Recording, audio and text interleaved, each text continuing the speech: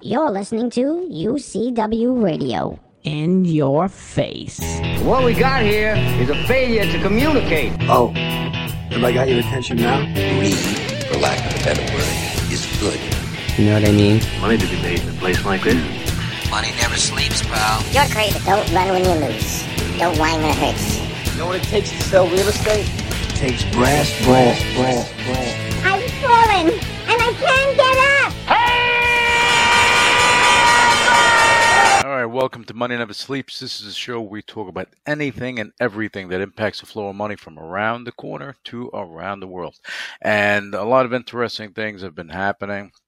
I'm not going to talk about individual stocks. I want to kind of pinpoint and focus on cryptocurrencies for this show. Reason being is that a lot of things are happening. You know, recently you had a few companies that went and they acquired hundreds of millions into the billions of dollars worth of Bitcoin to keep on their books as an intangible asset. You know, Elon Musk did it. And a few other, prominents have done it. The reason why, people are have a misconception. They think that, hey, they're doing this because they think it's going to go up. It's not about a trade. It's about changing the utility of the asset.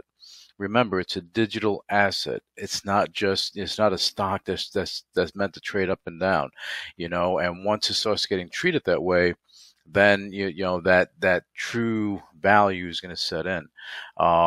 What happened in Miami, very interesting.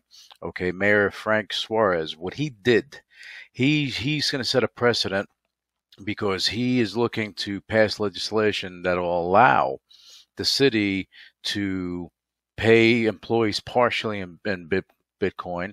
Okay, allow for taxes to be paid in Bitcoin and other things that you can't do now. So they're trying to pass that. And the reason why I say that's interesting, because it's just Miami. It's one city in the whole great United States. But if mayoral candidate Andrew Yang, if he becomes the next New York City mayor, he already pledged that he's looking to make New York City a hub for Bitcoin and cryptocurrencies in general. Okay, now this changes everything, because now you have the ability for the utility to come further. From BNY Mellon going and allowing their clientele to hold cryptocurrencies, and not just Bitcoin, just cryptocurrencies for other groups, other banks, other neobanks. And, the neobanks have been doing it. The Square, the PayPals, they've already incorporated some form of cryptocurrency. Usually it's a Bitcoin, Ether, and things of that nature, but they're opening up the floodgates a little bit so that it allows other cryptocurrencies to come in, so that you have a tradable or a holding situation. The custodian of the cryptos, this is where it gets, you have to be careful, because, we've seen it in the past. We had like a Mount Gox. This is going way back, and they held all that Bitcoin, and all of a sudden, boom, it disappeared. Okay, that's problematic. You have people that have Bitcoin and other cryptocurrencies, and they forget their password. After a certain time, you can only try so much before you get locked out of the account and you lose everything. So having a custodian to handle that for you saves a lot of headache and a lot of potential issues. And because they're regulated, banks and things of that nature, they're regulated, it's a safer situation. I think that this is a turning point for the cryptocurrency space. I believe that we're going to see more of this happening this year. I believe that, and maybe not this year, but in a little bit of time, and I'm talking about maybe the next year or so, we're going to see other countries adopting this. They're going to start accepting it, because at the end of the day, you have your phone, your phone. That's your mobile computer, right? You can go you can go to your bank at any given time and do things there. Not everything, but you can do a majority of things. And if you have access to your crypto assets and you can go and move them around, It makes it more convenient for the individual. People worry about losing control of their crypto assets, but if you have a custodian that is regulated watching this, you are protected. If something should happen, you're protected. At least it's a safe zone. You may have to pay a slight fee for it, but it's better than people that have been locked out of their wallets that can't access it. I know of stories, and I know of a couple of people that forgot they had Bitcoin and forgot about the whole thing. Got new computers over the years, and all of a sudden, boom! Oh my God, and new phones? Where's my wallet?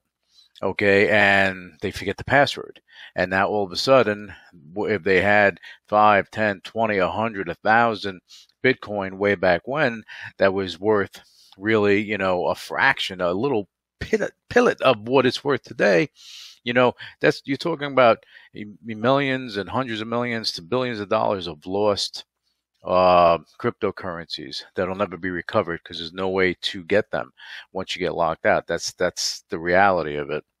But yeah, again, I think that we're having a big turning point with cryptocurrencies, the cryptocurrency market.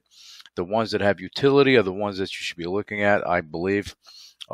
Because at the end of the day, if something doesn't have utility, it's problematic, and I'm going to touch on this because this is important. I've been involved in the precious metals market for some time. Okay, gold, silver, things of that nature, precious commodities, right? So now, gold, as pretty as it is, as beautiful as it is, in this next iteration of our lives, as everything is becoming more digital, okay, these metals, these rare metals, their value is not going to be, what it once was. As gold spikes up and things of that nature, what's happening is that people are thinking that, okay, gold is that type of commodity that'll go and continue to rise. There was a time that gold went down. It cost more to mine the gold than the gold was worth. That time was there. That time, I feel that time is going to come back. I think that it's all overvalued. Because the bottom line is you have a bar of gold or gold coin, and you want to go and do something with it. You can't easily just go to a store and buy something. Okay, you have to actually go somewhere special to go and sell it, and you got to hope that you're getting market prices and everything else. You got to make sure that everything's right, and then you have to get currency, fiat currency for it. Or if they give you digital currency, they give you that. The bottom line is there has to be an exchange there. Same way with cryptocurrency now, but it's different because cryptocurrency, you can go and give it to someone, and if someone accepts it, they can utilize it to buy a product. People have, for a while, from and I mentioned this on the other show, from buying pizzas to going and buying cars and other stuff and buying homes. I think that we're getting there.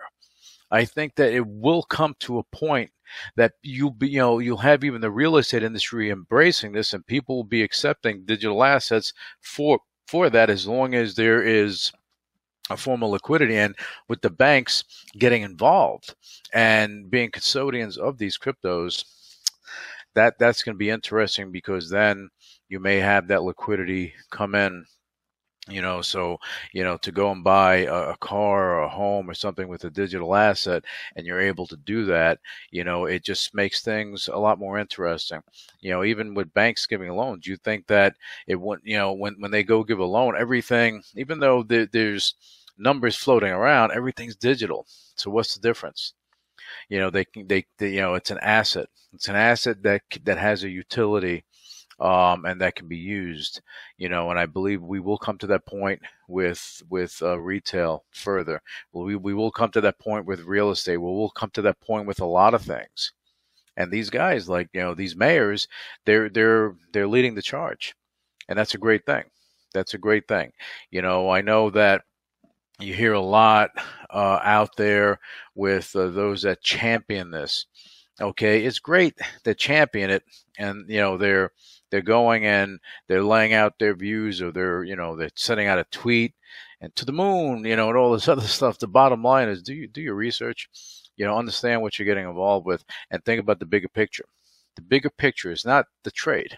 It's what is going to happen later. All right. So this is why I wanted to talk about this area, cryptocurrency, so that people have and just from me, they have a better understanding of what could be. And you crypto enthusiasts out there, keep going. Things are changing.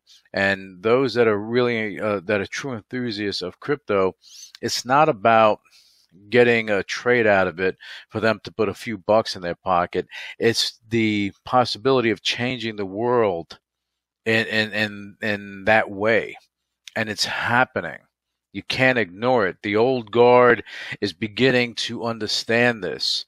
And the new guard is pushing it harder and harder. Okay.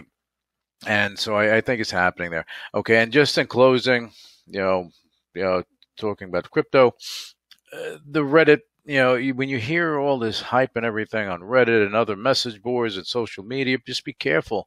You get stuck on the wrong side of that trade, you're losing. Okay, if you look at what happened with GameStop, AMC, all these, Tilray, Aurora, all these cannabis and all these companies, even with crypto and stuff like that, you have some hype going on. So you want to kind of, just be careful with that. All right. Anyway, that's about it for this edition of Money Never Sleeps, and I'll be back with you for the next show.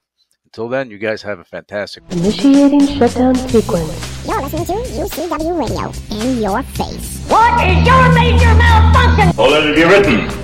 So let it be done. Ladies and gentlemen, my mother thanks you, my father thanks you, my sister thanks you, and I thank you.